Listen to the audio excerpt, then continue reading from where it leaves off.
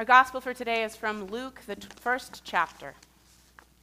After those days, Zechariah's wife Elizabeth conceived, and for 5 months she remained in seclusion. She said, "This is what the Lord has done for me when he looked favorably on me and took away the disgrace I have endured among my people." In the 6th month, the angel Gabriel was sent to God to a town in Galilee called Nazareth, to a virgin engaged to a man whose name was Joseph, of the house of David. The virgin's name was Mary. And he came to her and said, "Greetings, favored one, the Lord is with you." But she was much perplexed by his words and pondered what sort of greeting this might be. The angel said to her, "Do not be afraid, Mary, for you have found favor with God. And now you will conceive in your womb and bear a son, and you will name him Jesus. He will be great and will be called the Son of the Most High, and the Lord God will give him the throne of his ancestor David. He will reign over the house of Jacob forever, and his kingdom there will be no end." Mary said to the angel, "How can this be, since I am a virgin?" The angel said to her, "The Holy Spirit will come upon you, and the power of the Most High will overshadow you. Therefore, the child to be born will be holy. He will be called Son of God. And now your relative Elizabeth, in her old age, has also conceived a son. And this is the 6th month for her who is said to be barren. For nothing will be impossible with God." Then Mary said, "Here am I, the servant of the Lord. Let it be with me according to your word." Then the angel departed from her. In those days, Mary set out and went with haste to a Judean town in the hill country, where she entered the house of Zechariah and greeted Elizabeth. When Elizabeth heard Mary's greeting, the child leaped in her womb.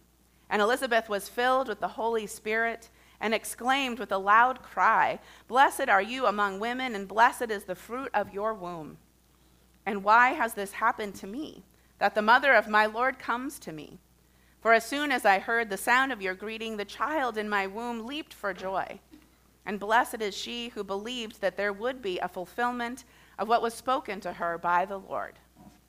This is the gospel of the Lord. Thanks be to God.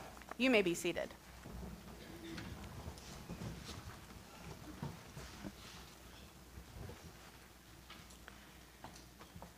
Grace to you and peace from God, our Creator, and our Lord Jesus Christ. Amen. This morning, I would like to invite you to take a moment and think back over your life. You can call to mind some of the struggles that you faced, but make sure you also think about the joys that you've experienced. Perhaps a wedding, the birth of a child, an experience traveling, celebrating a milestone. Think about the people that you shared those experiences with. Now try to imagine those experiences without those people, if you can even do that.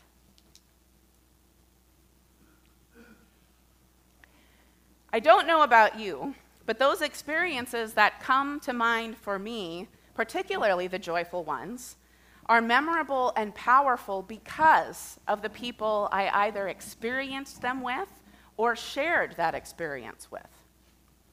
When I experienced struggles, I was only able to overcome them and find joy again because of the people I shared those struggles with.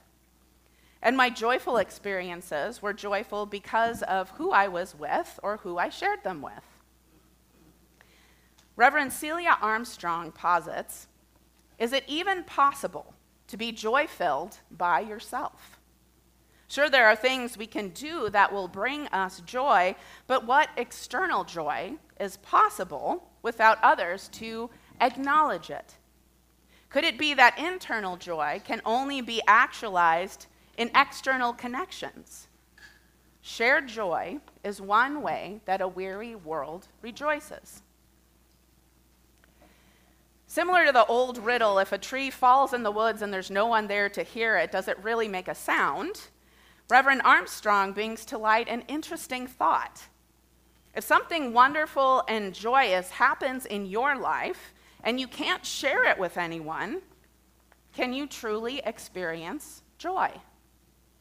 Can you even fully understand what is happening and the full impact that that has on your life and the lives of those around you without sharing those experiences with others? These questions are especially appropriate when thinking about our gospel reading for today, which is a well-known one to many. So often, when people read this passage, they tend to focus on Mary's experience.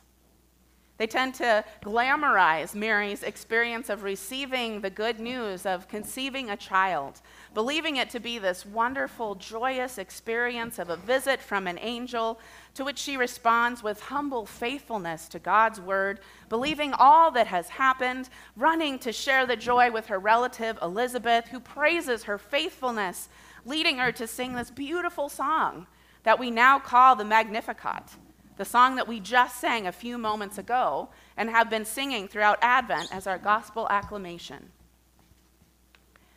Now, while that's a very nice image, what 13-year-old girl would actually do that? Today, if a teenage girl, and we're talking about a 7th grader here, just to give you some perspective, was visited by an angel, it would most likely not be a calm, wonderful experience.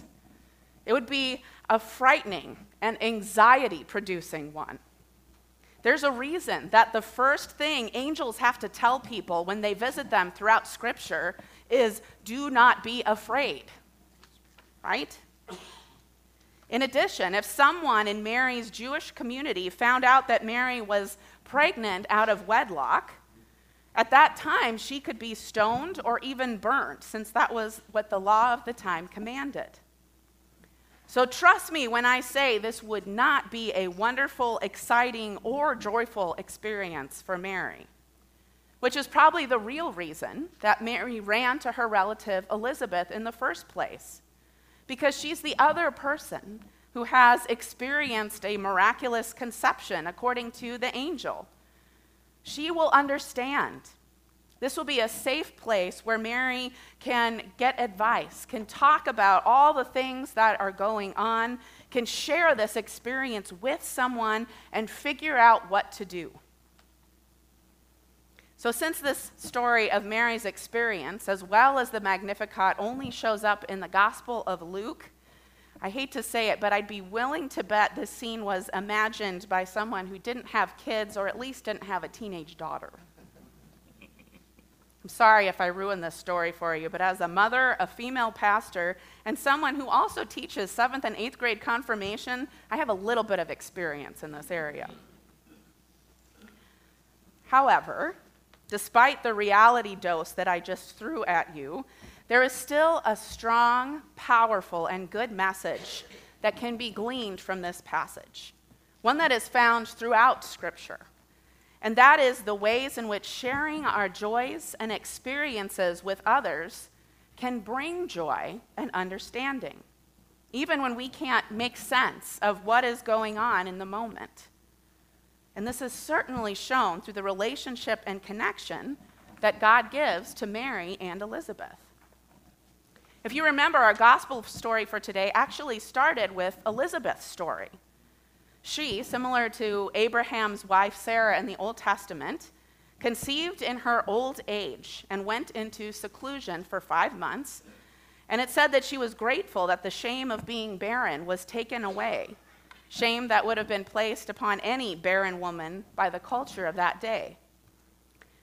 Again, today, if you were to ask a woman in their 90s what they would think about becoming pregnant, grateful would probably not be the word that they would use to describe this experience. But continuing on with Elizabeth's story.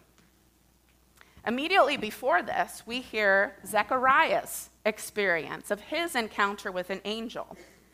And if you remember from last week, after Zechariah learns that his wife Elizabeth will have a child, he becomes mute, unable to speak.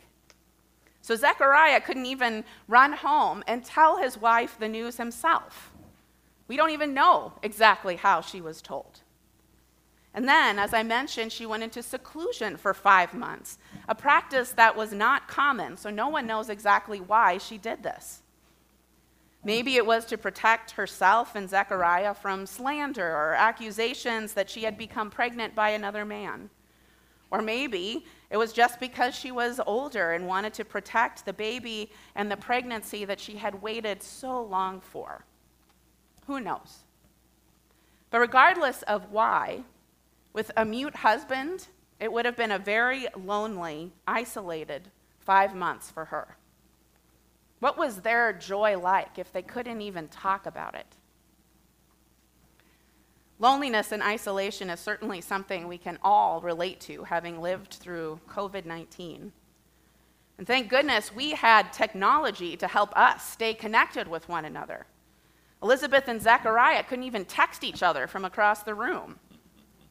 And actually, they probably couldn't write messages to each other either, as most women were either not allowed or not able to become educated. And so they wouldn't have been able to learn how to read and write. So when Mary arrives at Elizabeth's home, after she had been isolated for so long, what a joy it would have been for both Mary and Elizabeth to have someone to talk to about everything, to be able to share their experiences with one another, to cry and laugh and talk about everything that was happening to both of them. They both needed each other. And I believe that it was in that connection that they were finally able to experience joy. People of God, the message I bring to you today is take time to share your story with others, as well as listen to the stories and experiences of others.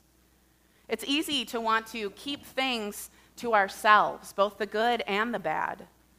Our culture today tells us that sharing our concerns and struggles make us weak or annoying or petty when comparing your struggles to the struggles of others.